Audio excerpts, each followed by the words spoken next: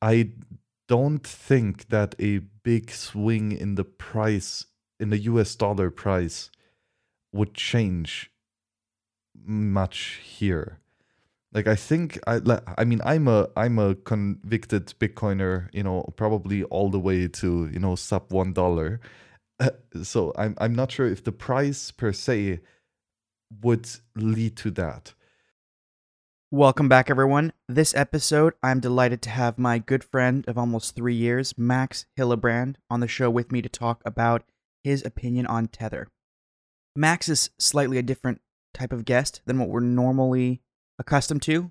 He is a hardcore Bitcoin maximalist and Bitcoin privacy expert. He has worked for Wasabi Wallet for quite a few years and has contributed greatly to a lot of the open source code in the Bitcoin community more broadly. Max and I had an interesting discussion about privacy, Wasabi Wallet 2.0, which is the upcoming privacy improvement to the Wasabi Wallet code base. What I've decided to do is to streamline this podcast and just fast forward to the moment where he and I talk about his opinions on Tether. For more about Max, please check out his website, towardsliberty.com. Max Hillebrand, thank you so much for joining me today. Well, thank you very much, Avi, for inviting me. Big fan of the podcast. And not just hearing your voice, but being part of it is fun right now. So I'm looking forward to it. Max, you and I, we go way back. Unfortunately, I think because the issue here is that, you and I, we work together. I am curious to where you think that there is a loss in the trade-off where transparency is important. Where is financial transparency beneficial to us? Yeah, transparency is essential. It is as important as the secrecy, right? And again, privacy is about choice, right? And the choice includes both extremes, right? To choose not to tell someone the information, or to choose to tell someone the information, right? And both are, well, adequately valid and all right to be done. The aspect that you can be secretive in some occasions, right, where it's very much necessary, is obvious, right? I mean, we see it here in this conversation. Sure, we could be having it off the record and just by us two and be not transparent, but very secretive. Well, but ultimately that wouldn't, I mean, I'm sure we would have a bunch of fun, but it wouldn't solve the problem of, educating more people about Bitcoin and privacy. So ultimately, we want to be transparent right here, right now, by sharing out, this information publicly. And the same is true in Bitcoin, right? We want to be transparent because we want other people to verify our transactions. Right? That's the gist of the Nakamoto consensus, right? That somehow this random group of people who don't trust each other on the internet, right, come to the same conclusion of which transaction is valid or not. What I want to hone in on is the trade-off with secrecy and transparency. So, Bitcoin by default is transparent in the flow of funds. It's secret in terms of the user names and their locations, for example. And there is a trade-off. And one of the downsides of this transparency is a lack of privacy for the user and the fact that people can investigate someone's funds, where they're spending money, who they work with, et cetera, et cetera.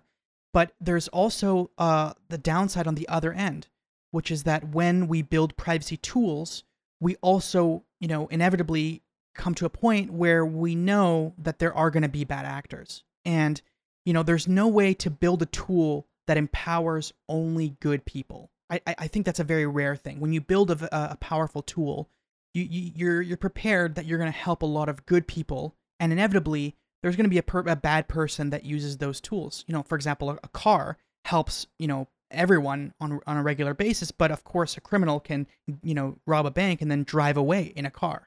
And so inevitably tools are going to help other, bad guys as well. The thing I want to hone in on is privacy. How do you deal with this trade-off in terms of knowing that there are going to be some bad actors in the space. And I have the same question to ask myself, of course, but I'll ask you. I think one way to look at it is through that concept of the presumption of innocence, right? That idea stuck around as kind of a miracle per se, that we presume that those crazy people who have every type of malice in their heart are still innocent until proven guilty. That's quite magical that we humans actually come up with that, and it's somewhat the same with Bitcoin, right? Even criminals have certain powers and certain rights, even, and the power and right includes to do mathematics, and it includes free speech, and in my opinion, it even includes free movement. So with Bitcoin, we have now found this way to use simply speech to send money around. And, well, criminals can speak too. So they will use Bitcoin as well. Probably they will be early in using Bitcoin because criminals are usually early adopters of protective technologies, which Bitcoin is. So I don't think that we can do anything about that. Like, you cannot stop a person from speaking, at least not while keeping your own dignity. And I'm not even sure if we should. I think that even criminals should have, the right to speak and make their case. Even after being convicted guilty, to still, live a life worth of a decent human being. And I definitely understand where you're coming from, because, I feel very much the same way that just because privacy can help a criminal does not mean we should ban privacy.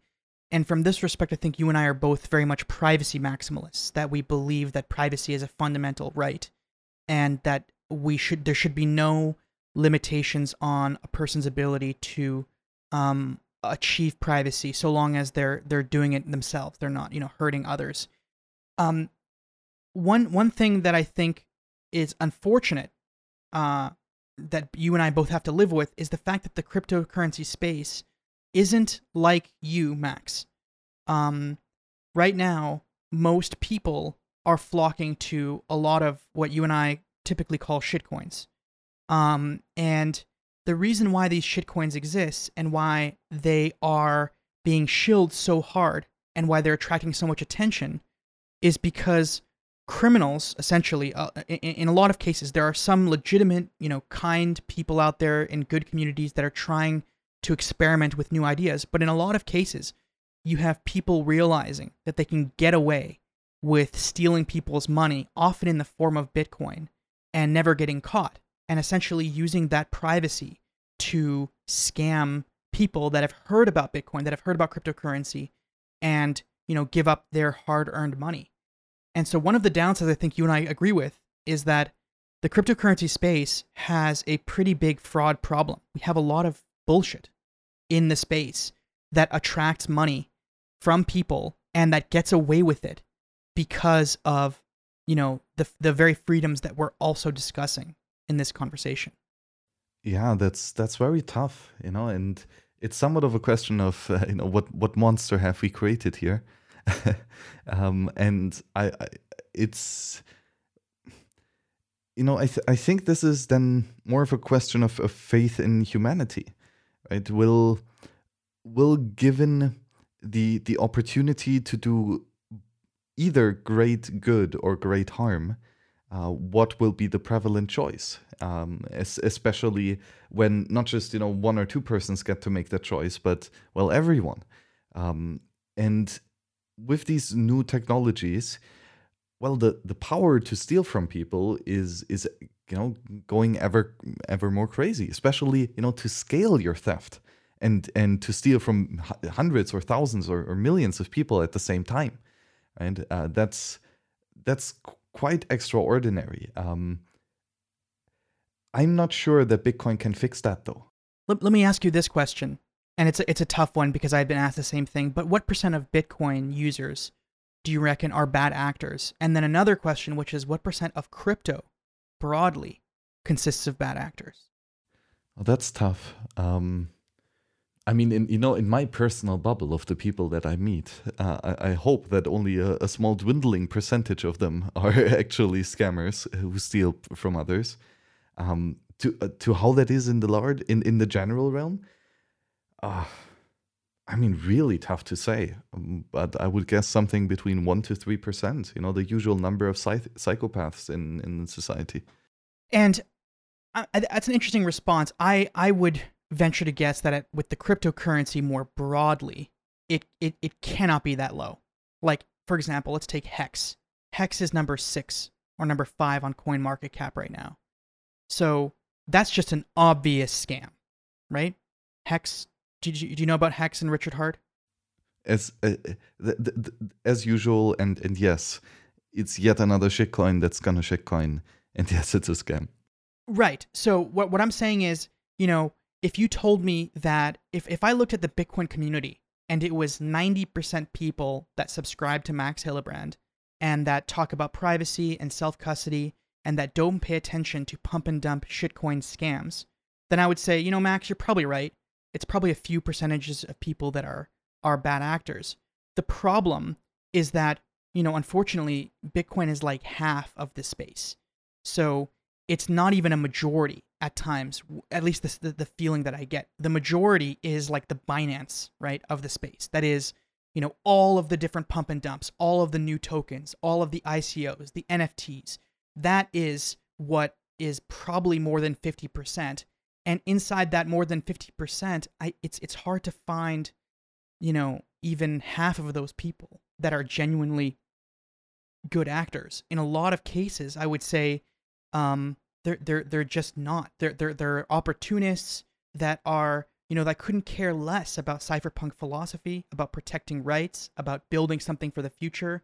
It seems to be just a facade to exploit people's excitement into a new budding space, and really just a marketing ploy. Window dressing on something that may actually be valuable. And I think you agree with excluding Bitcoin. I think you'd probably agree with this. Yes, for sure. Because any new technology brings so much uncertainty and unknown. And ignorant or nascent people are much more naive, and for sure can be stolen for more. So yeah, I would agree. This is a market ripe for scammers. And it's something that when we look at the forensics companies and when we see the behavior that's happening, we see a higher than normal tendency towards engaging in scams and frauds. Because, Ethereum really made that possible. Bitcoin in the early days, people copy-pasted Bitcoin to make Litecoin and Dogecoin type derivatives. But Ethereum really opened the door to, it's kind of like Build-A-Bear. But instead of Build-A-Bear, it's Build-A-Ponzi, right? You can build your own Ponzi in just 15 minutes with ERC20 standard. You can give your Ponzi a very clever name, and then you can encourage people to get in on your shitcoin. And to give you tons of money for bullshit. And now Cardano is trying to take that fraudulent market with their smart contracting applications. So what we notice is that there just are a lot of bad actors, and there's something that I've been hearing a lot about, and I'm curious what you think about this, but the concept of self-regulating. The idea that the crypto space would regulate itself.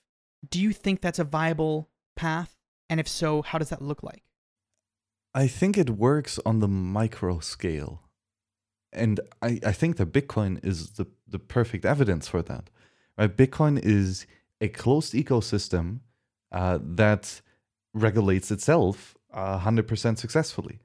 And I would actually agree with you that Bitcoin self-regulates on a network level, in that the most proof of work defines the chain.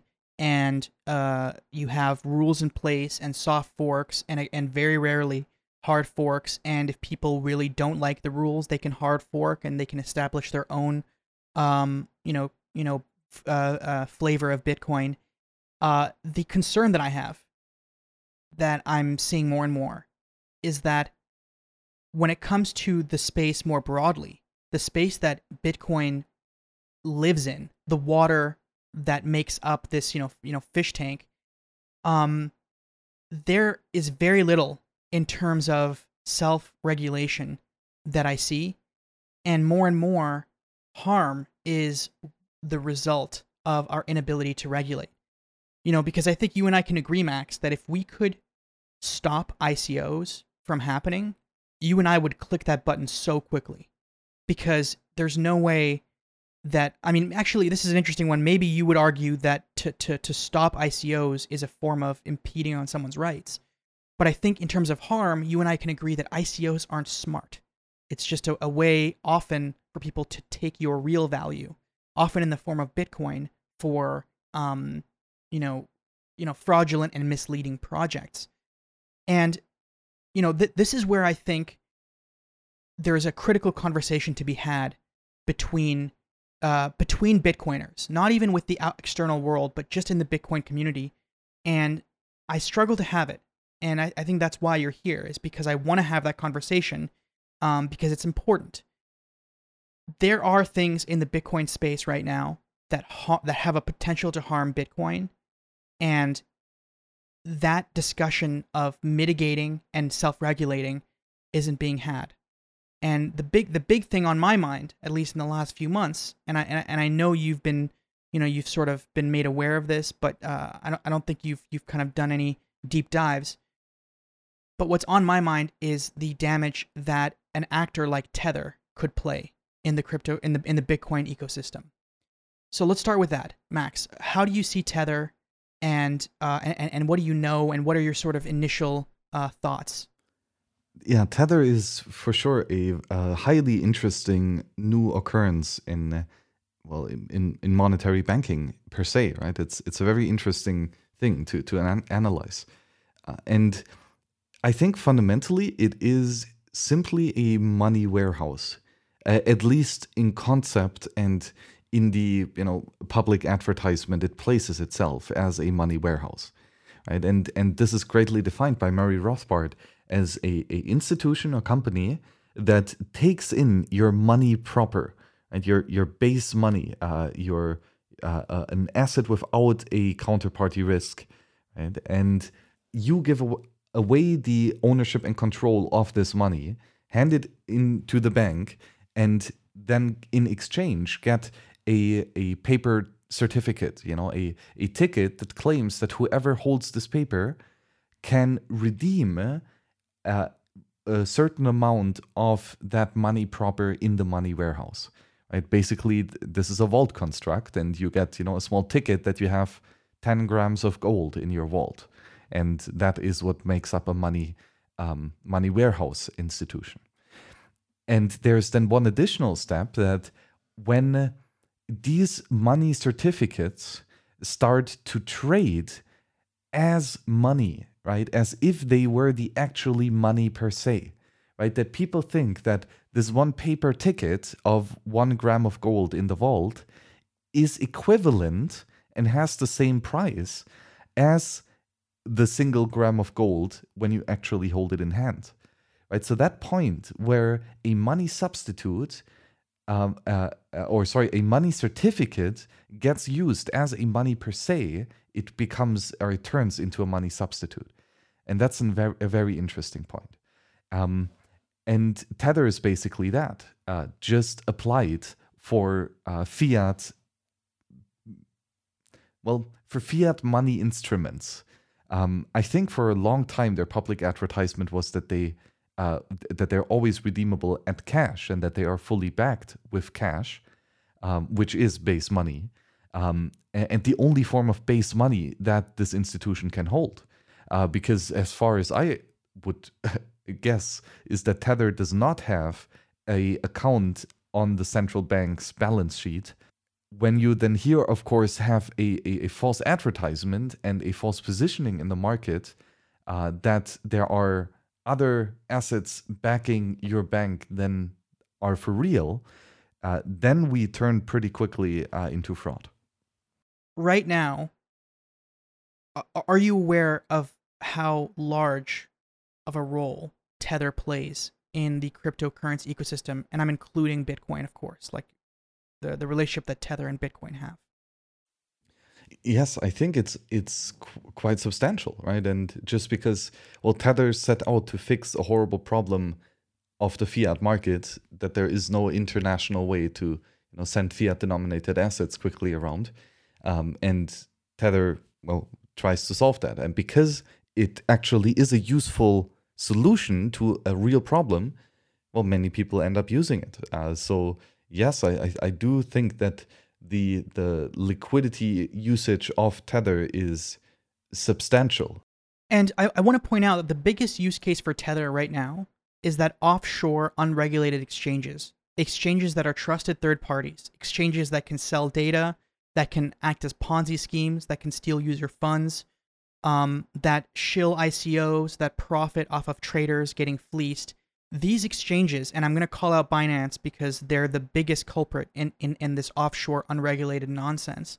These exchanges depend on Tether because these exchanges cannot get access to real dollars. So the best thing they can get is a dollar substitute, as you've described, right? The concern here is that more than 50%, arguably 60%, if not more than even that, of the space depends on offshore unregulated exchanges and their incredible dependence on Tether. So this is the first thing. This is a huge problem right now. And the second thing to add to that is Tether's reputation and exactly the situation that Tether is in right now. So for example, what would, in terms of, so firstly, are you aware of how many units of Tether are currently claimed or are in existence that are claimed to be backed by assets in a reserve? Well, the last number I heard on your show was something of 60 billion, but I'm not sure if it has been pumped up even more in the past. So it's currently exactly right. It's just over that. It's $62 billion. Now this is a gigantic number for for any one financial institution to hold in reserves. And nevertheless, this space has this gigantic injection of $62 billion of cash on the balance sheet. And it's entirely dependent on the legitimacy of the company that makes that promise. Let me start by asking, where is Tether? Where are they? Like physically? That is a great question. I would hope that there are multiple aspects to it, right? For one is the actual cash. And then there are probably some paper certificates for stock ownership or bond ownership, I'm guessing. And then for the other alternative, well, it got to lie with some broker or at least some clearing and settlement house. So Tether as a company is, number one, completely offshore. They jumped around in terms of where they were registered for a while. Again, Cass Piancy and Bennett Tomlin are probably the go-to people in the space for the facts about the history of Tether. At one point they were out of Hong Kong, but they had no offices there. They just had a PO box essentially. So Tether is completely offshore. What's worse is that the assets that back Tether. Does it concern you that nobody knows of the whereabouts or proof or nature of these assets apart from very modest hints from the company itself that aren't even, in any accounting discipline, we would not consider this factual, but no one has any clue of what kind of assets back these $62 billion. Does that concern you? Yeah, that's something very interesting that you pointed out in the past as well, right? That we're talking about sums here that would turn them very quickly into one of the largest player in these markets, and where they would be, well, first of all, very much looked upon, right, and scrutinized by all of the regulators in the space, as what they do is obviously questionable, at least, or at least in the classical fiat eyes, a no-go. So it's odd that this size of endeavor could exist without more public scrutiny. And the concern I have is that what you're doing by providing privacy tools in Bitcoin, in my view, is a good cause.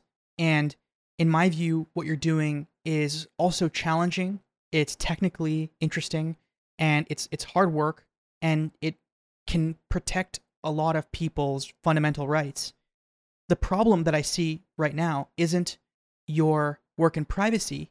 It's the fact that Tether may be in a very important way hurting or making into a scam or making into an incredibly large fraud the Bitcoin space because we don't have an effective way of regulating them. So let me ask you this. We have no idea the money that backs Tether. Tether has an incredibly long history of plainly lying. So at one point, for about a year in the 2017-2018 period, they lost all their backing because they gave it to a Panamanian payment processor, essentially an unregistered money service business called Crypto Capital Corp. And that company was then like shut down and arrested, and Tether had no backing for the almost $1 billion that they had issued in the Tether tokens. And the New York Attorney General essentially banned them from the state of New York and concluded that they lied. And these lies and deceptions and lack of positive proof, that is to say, a clean audit that just shows where the assets are and what the assets are composed of, this essentially leads us to think that they could be a very fraudulent actor in this space. And the extent of that fraud is that they might be doing what you and I would say is a less than positive thing about a central bank, which is printing money out of thin air. What in your view would happen if the U.S. government, were to knock on the door of Tether, or if Tether were to collapse and vanish from the space? What do you think would happen to the industry if this systemic risk, imploded on itself? Yeah, that's a great question. And I think to answer that, let's first dive down what would happen if there would be an uncovered, or what would happen if Tether issues more tokens than they actually have backing, in an economic point of view. Because, well, believe it or not, there is a stellar amount of research in exactly this, right, by Ludwig von Mises and Mary Rothbard and others, that if you have such a money warehouse, right, that promises that they have 100% backing of the asset, compared to the amount of tokens that they give out, right? And if they really uphold that claim, then that means that for all of the perceived purchasing power that the company issues, in terms of the tokens, that purchasing power was previously kind of locked up into, or it invested or put into the money warehouse per se, right? So we have an amount of resources that goes in, and the equal amount of resources, just in a different representation, goes out, right? And this does not really lead to any disturbances per se. Where then the issue comes in is when the creator of these money substitutes increases the supply of the tokens in excess to the supply of base money in the money warehouse itself. And this is what is known as inflation, a specific type of inflation with a money substitute in existence, right? So we inflate actually not the base money supply per se, but we inflate the money substitute supply. And because the money substitute is traded at par to the base money per se, right, what I spoke about previously, now this starts to lead to structural malinvestments and overconsumption, right? So because what does that mean? Right, there were $1,000 being deposited at the Tether bank, and then they issue 2,000's worth of tokens out for use. So here we have a doubling of perceived purchasing power by the people who hold these tokens, right? They think that they are more richer than they actually are. They think they control more resources than they actually do. And when not just one person, but many people believe that, then what we see in this market is a structural malinvestment in projects that are marginally worse, right? And that tend to go longer rather than shorter, right? So these long-term kind of 1,000x or nothing big bet kind of deals that have a very small likelihood of succeeding pretty big, but a very large likelihood of failing completely. That's the one side, the malinvestment. And then the other side is the overconsumption, right? People going out and buying their Lambos because they feel so rich, because all of a sudden they have their 2,000 tokens on paper. And just from observing the space and the economy, it for sure seems that especially in those markets where Tether is used, we see a lot of these across the board malinvestment and overconsumption, these unnatural exuberance. So just from that observation alone, it could be explained that a inflation in the Tether token supply would lead to such an outcome. Now, that's no logical proof that there is actually inflation in Tether, but I'm saying that if there were, these were some of the consequences that I would have expected. If Tether is printing money out of thin air, right, that is only partially backed, so they're greatly inflating the on-paper real value that's entering the ecosystem, the result is that everyone perceives that assets are greatly appreciating. And here we're talking about Doge and Sheeb token and Hex and all of these scams that have appreciated greatly in January, February, March, April, May. Even now we still see some of these scams getting a lot of traction. Now the concern and the issue here is that this institution that's doing that may very well be greatly inflating all of these prices. And the thing is that this is unsustainable. Yes, because what I described before is what's known as the boom period during the Austrian business cycle theory. Right? So when we increase the money supply, people spend too much on investments and they spend too much on consumer goods. Right? But that feels like a party, right? That feels like everyone is getting rich, everyone is doing super well, and everyone is wealthy as fuck. And it feels great, the roaring 20s kind of. But then you realize that there are not enough resources, real, actual scarce resources. They're not enough to finish all of the projects that we started. Right? There's literally not enough capital, specific capital in the economy to fill all of the things that we wanted to build. And that is where the bust comes in.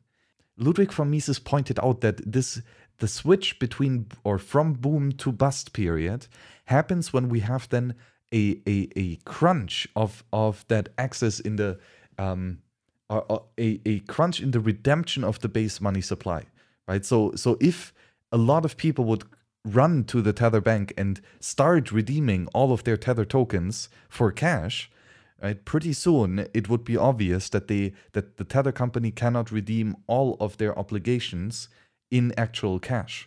In the Bitcoin space, we have this substitute money, Tether. It is unregulated. And as a result, we don't know just how bad things could get in terms of people being able to redeem. For starters, even the concept of redemption is almost off the table. It's unclear if anyone can actually go to Tether and get cash back from those Tether tokens. I'm curious why a lot of people that are in the Bitcoin space don't want to talk about Tether and why there isn't more active, verification. This attitude of don't trust but verify. A good example, I think, is Adam Back. Adam Back right now is a huge supporter of Tether. He's asking everyone to stop fudding all this news. But I think, you and I, we've seen, Mt. Gox, for example, was a good example of an exchange that was insolvent, and we trusted as a third party, and that went bust. We've seen lots of exchanges do this. This is just another example of that. So why is it that the Bitcoin space continues to ignore this problem and how can we make that conversation more approachable for, Bitcoiners? Yeah, that's a good question. I mean, why do people in general support something like Tether? Well, I think because it is useful in concept, right? To have a money substitute that is issued in some digital form, in some cryptographically verifiable form, like Tether is, that's useful as such, and you can build cool things with that, right? And just like, for example, Blockstream Liquid is kind of tailor made to satisfy exactly that this kind of use case. And on the other, well, but on the other hand, many people do at least shout from the mountaintops things like, not your keys, not your coins, right? That at least you need to get out of the custodial exchanges, which is I would say pretty successful. But maybe one of the weird things with Tether is that you can store the Tether token on your own private keys as well, right? And that would kind of seem that you can withdraw it from the exchange in a way that you own it and nobody else does, right? But Max, you would agree that holding your own Tether token is not reclaiming ownership, because again, this is a substitute money. This is not the real money. So the problem as well, the other point that you just mentioned, which is that you can withdraw your Bitcoin from exchanges. So in other words, boycott exchanges that have Tether as their fundamental, foundation for how they're, engaging in trades and operating. That's fantastic. But here's another very tricky and very difficult thing, and you mentioned this earlier in this conversation, which is that Tether may have caused an incredible boom cycle, and that might have gotten a lot of good people to enter the space. It for sure has encouraged a lot of very bad people to enter at the same time. But here's what's unfortunate. When it does come to an end, and, if people don't ask questions, we'll never, it will essentially come to an end, and not asking questions will not prevent that. But when it does come to an end, it will hurt everyone, not just the good actors, but the bad actors also. I don't think you've ever touched Tether. I personally haven't touched Tether, at least not knowingly. And nevertheless, it affects us greatly. Yes, that's very true. And another thing to consider is that these resources that are now consumed because of the potential inflation in Tether, that means that the resources cannot be spent in other places, right? They are scarce resources. Once you consume them, they're gone. So with that unnatural exuberance and perceived wealth, right, we kind of squander resources, and especially resources that were already in the cryptocurrency market, right? So almost there to be employed for the proper use for Bitcoiners, but then they kind of got hijacked by that misstimulation of the market, so to say. So this opportunity cost is something to consider as well. Yes, and so look, at this point, you and I, we come from the same place in terms of a lot of our vision and our goal in Bitcoin. We're both privacy advocates, and the struggle that I have, and I'm trying to sort of understand, is how can we make this conversation? How do we have a healthy conversation about these systemic risks? Because here's the reality right now, Max, and this is something where I think we might disagree right now. It is hard for me to tell a person to hold any money in Bitcoin right now, knowing in the back of my mind that at any moment the US Department of Justice could knock on a single door and 7 exchanges go insolvent overnight. And this repercussion is that almost everything is going to be in the red. And unfortunately, Bitcoin, it will definitely not suffer as much as Hex and as much as these malinvestments, but it will suffer. And so that's the concern right now. There is no tenable way for us to encourage Bitcoin more broadly than just a last resort vehicle if we have such a big systemic risk that's at the center of this discussion. I don't know how to have that discussion. I hope this discussion that we're having between us now opens that door. But you have a lot of actors like Anthony Pompliano, the Pomp guy. He nonstop just shuts down any discussion. He shut down what was the guy from CNBC? Jim Cramer. He shut down Jim Cramer from any response about Tether because he just buries his head in the sand. And the same thing goes for someone who I respect dearly, like Adam Back. The person, one of the few people directly mentioned in the Bitcoin white paper, is actively discouraging thoughtful skepticism and inquiry against Tether, essentially calling people like Bennett Tomlin and Caspianci, who are doing the very best they can to ask those tough questions. He's essentially calling them fudsters, just people who are gleefully and joyfully, writing FUD for no other reason than clicks, which is crazy because Bennett and Cass both are pro-crypto and they get very little money from their endeavor of being skeptical. What they get a lot of is hatred, right? Because people feel that they're actively hurting their investments. How do we how do we turn this community to think critically about Tether? How do we make progress there? I'm lost for words. How do we have this difficult discussion?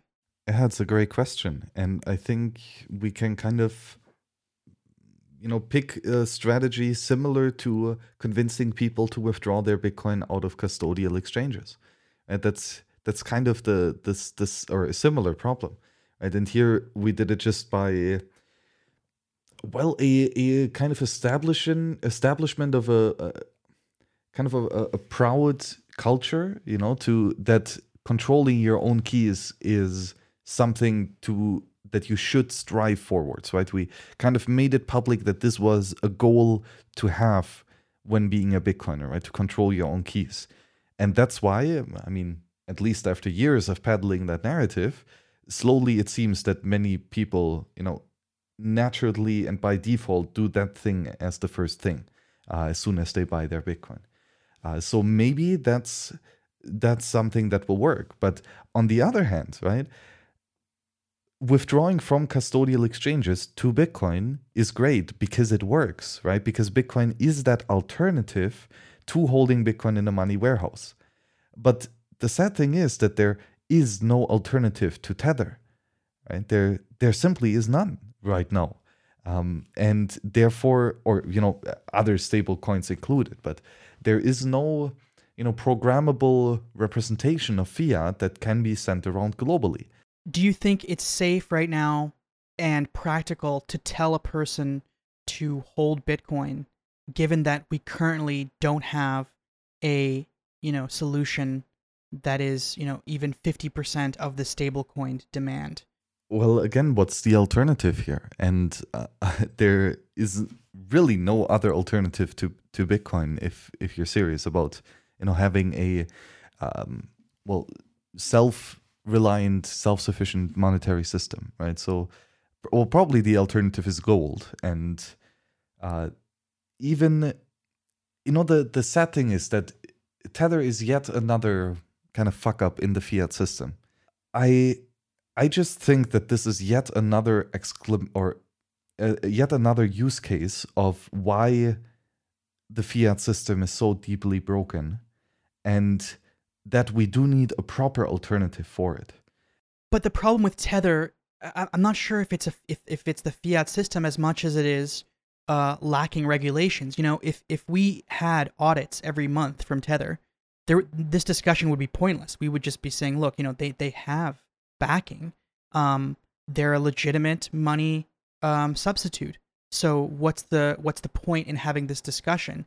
The problem is there are no regulations right now that seem to be abided by by the Tether company. And there's a complete lack of transparency in the one area where transparency is incredibly important. And the result is a huge amount of malinvestment, as you described. I'm at a loss of words. One of the questions here, though, is like, if the government would come and shut down the Tether company, wouldn't it be more realistic to assume that 10 new companies would spring up to provide a very similar service in new jurisdictions, and that just, start the hunt all over again? You're absolutely right. That's a possibility. The thing here is that once a company is shut down, like Tether, and I'm sure you've heard of Liberty Reserve. We talked about this on your podcast actually not too long ago. Liberty Reserve was a money, like a private money, with this model of locking up gold in a vault and then letting you send this Liberty dollar back and forth to people. And there was very high privacy, and therefore there was a lot of what the US government classified as money laundering. Once the government shut that down, notice how there aren't a lot of companies excitedly trying to make another Liberty dollar. Because once you know that the FBI and the Department of Justice and the SEC have pointed out, like, this is the precedent that we're setting, it's going to change things, permanently. What would you say to someone like Adam Back or Pomp, who are, dismissing this news? I mean, I think Adam Back is even encouraging liquid tethers on his liquid platform, thereby, getting other Bitcoiners to, hold exposure to this, this very likely gigantic fraud. Do you think that they have some culpability in this entire house of cards? Well, I would say that trusted third parties are always security holes, right? And that it should not be a new thing or considered FUD to point out that money warehouses are potentially dangerous, especially when they get to a too large and systematic basis, and especially when there's an easy way for them to pull off an exit scam, which arguably all three things might apply for Tether. So that's why I'm a bit also frustrated that this is shut down or being talked down upon, because it is the obvious. It's Mt. Gox all over again. It's Liberty Reserve all over again. The reason why Tether will fail is exactly the reason why we're searching for Bitcoin for 30 years, because we need a system without trusted third parties.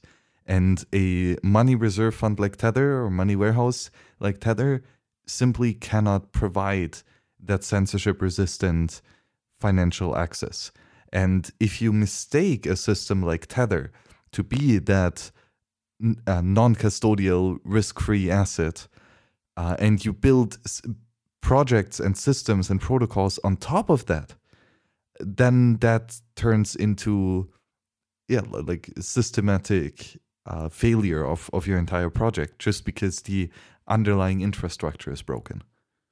So what you're saying is, I agree with it entirely, and I feel like you are being very honest in this discussion, in terms of admitting that this is a tough thing. Like, this is not something that you or I want in the space. I know that in 2017 and 2018 we would laugh at Tether. At the time, it was a much smaller part of the ecosystem, but you and I would always say, like, why would anyone hold Tether? Why do people trust Tether? Now it's really exploded. I mean, again, remember, since January, they printed $40-something billion. And so I guess the question I have for you is there any point in this, Tether story where you no longer have that confidence to hold Bitcoin as a majority part of your wealth? Is there any point where you say, you know what, I think I'm just going to step out of this. I'll hold silver, gold. Maybe I'll open a bank account. Maybe I'll hold stocks. But, this Bitcoin thing is risky at the moment. Yeah, that's a big question. And in general, it's very dangerous to go short Bitcoin and to capitulate. In the history of times, that has not worked out that well for people in the past. So definitely don't short Bitcoin. I think Max and I will agree on that. Whatever you do not short Bitcoin. And if that's what it sounds like I'm saying, don't short Bitcoin. But yeah, I mean, in terms of reducing your exposure to Bitcoin, go ahead, Max. Yeah, but even selling your Bitcoin for fiat is taking on like a short position in the trend towards Bitcoin, right? It's not a short option contract for sure, but at least you're betting that in the future the price of Bitcoin will be even cheaper. That's why you're selling in now, so that you can buy back in later. Um, so, uh, at what point would that happen for me? I mean, obviously it has to happen at some point. I don't think that a big swing in the price, in the US dollar price, would change much here. Like I think I mean I'm a convicted Bitcoiner, probably all the way to, sub $1. So I'm not sure if the price per se would lead to that. Um, where I might more be concerned is, of course, when that would lead to weird structural, like if the actual Bitcoin security protocol would be broken, then I would consider to move away from it. But I'm now thinking about it. I'm actually like not sure how Tether could actually break the fundamental Bitcoin Nakamoto consensus security parameters, other than via drastic price volatility and therefore hash rate volatility, and potential block confirmation time issues. Well, let's talk about that for a second, because the immediate concern is less so with network instability, which I think Bitcoin is quite resilient, as you and I are familiar with network instability and network attacks. The issue here is that this could have a gigantic influence on the price. And so when you and I talk to people and we say, like, Bitcoin is a tool to reclaim privacy, it is a tool to undermine governments, it's a tool to it's a great last resort mechanism to take control and not ask for permission, we might encourage someone to buy into an asset, and later they might lose everything. And here, the important thing is to understand is that although Tether on paper is 62.5 billion, US dollars in market cap, which is 12 times smaller than Bitcoin, the reality is that it's not that Bitcoin would go down, 5% or 10% when Tether collapses. It easily could be, a magnitude of 95%. Because again, we're talking about most major exchanges, which are all unregulated for the most part, that do all of the volume, essentially imploding, and the majority of the value that comes from the outside world into the space essentially being nullified. And so, unfortunately, I've thought about this and I've asked a lot of smart people, and I don't see how that the price dump wouldn't be catastrophic.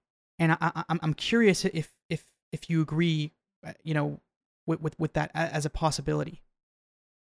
We've seen many Bitcoin custodial warehouses, going bankrupt, in the sense of Mt. Gox, of course, Poloniex, and all these other numerous exchanges. And sure, there was always a certain short-term volatility in the price, usually to the downside. But of course it was quite drastic, up to 50, 60, 70%, of course. But I also see that the volatility is decreasing in the past. Now, I'm like, for example, like the Canadian exchange bankruptcy was smaller than Mt. Gox before that, right?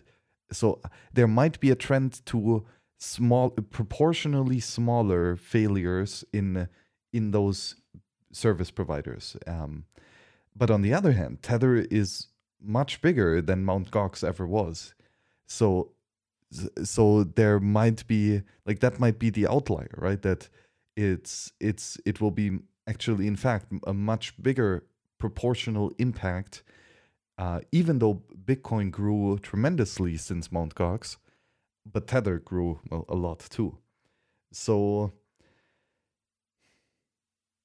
I'm not sure. I'm uncertain here. I still have confidence that, for one, the Bitcoin security model will hold, and that on the other hand, that Bitcoin is by now such a large and liquid asset, even in other markets where Tether is not there, that might be sufficient to tamper down a volatility in the case where Tether actually would go bankrupt. But there are also 1,001 flavors that a bankruptcy of Tether could play out, right? So, right. So for example, you have this horrible news that, like, just imagine Binance just gets shut down. Now, you and I, we never used Binance, so we don't see it as a big deal. But when you investigate user behavior in these market booms, you find out that Binance is an overwhelming player in the space. Like, most people that casually talk about crypto at a coffee shop, and you ask them, what are they talking about? They're talking about Binance. They're talking about NFTs and Binance punks and the ICOs. Binance does 10x more transactions than Ethereum per day, right? In the peaks of these boom cycles. This is so when Binance goes under, the market sentiment, it's not just the deflation of the value in this system, it's also the market sentiment of everyone getting screwed over all at once across multiple exchanges. This is what could trigger a huge exit, as well as regulation that comes in given the political will to deal with this huge loss when the huge loss presents itself.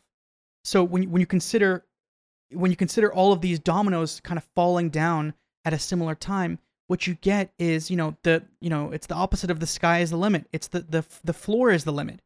Things can get super, super, super bad.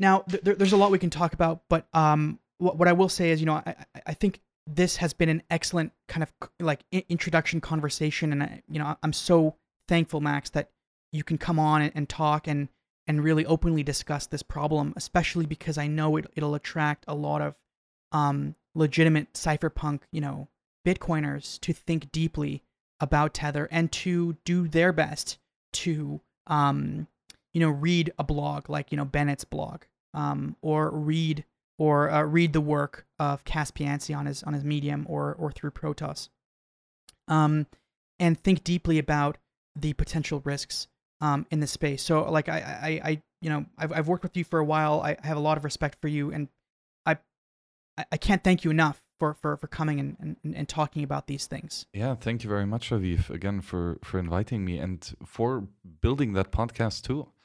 Because I for sure have learned a whole bunch while listening to your show, and that has been very helpful also for me to make or shape up how I think about Tether.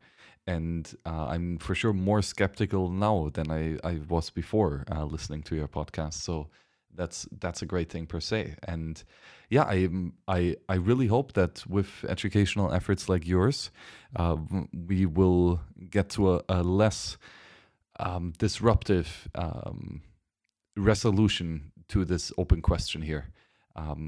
It's going to be very interesting, really. I mean, this is cutting edge in so many levels, and that's why it's difficult to difficult to compare. And the scale is different. The technology is different.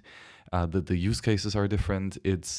There's a lot of open questions in the space, and it's just very overwhelming. And I totally get why people just take the quick and easy path and just gamble a bit on Binance, because that just works.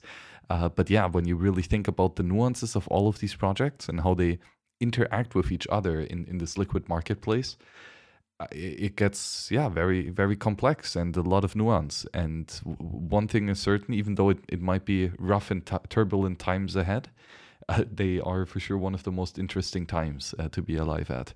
So I'm happy to be exploring this path with you here together, Aviv. It's been a lot of fun, as always. Absolutely. Max, you are doing quite a lot in this space. You're part of Wasabi Wallet 2.0 and a lot of those features. You have your own website. You have your own podcast. Can you tell us where we can learn more about what you do and follow your work? Yes, so my personal website is towardsliberty.com, and you can find me in cyberspace and on many platforms under Max Hillebrand, including GitHub, which is probably for those free software guys the interesting place to get some reference. Other than that, of course, Twitter, where a lot of knowledge is being spewed as well. And other than that, hit me up. I'm happy to talk. I'm always eager to explore more nuances in this new era of modern banking and economics. So I'm eager for feedback for this episode and for all the others. And again, thanks, Aviv, a lot for all you do. Absolutely. Sorry, you didn't mention your podcast though. What's the name of your podcast? Oh yes, that is the Join the Wasabika's Bitcoin Privacy Podcast. And we've done a bunch of great conversations with awesome guests that build tools in the Bitcoin privacy space.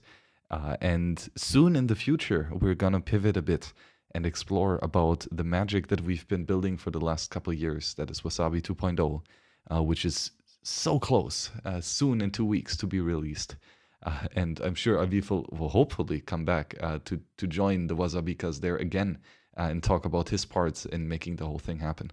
Absolutely. I mean, I'm very excited, and I'm happy to share that with my audience, and you know, it's very exciting work for sure. But you know, once again, Max, thank you so much for taking the time and for coming on and talking so openly and honestly. And we'll have to touch base again in a couple of months when things progress on all fronts. Very much. Keep it up, Aviv. All right. Talk soon.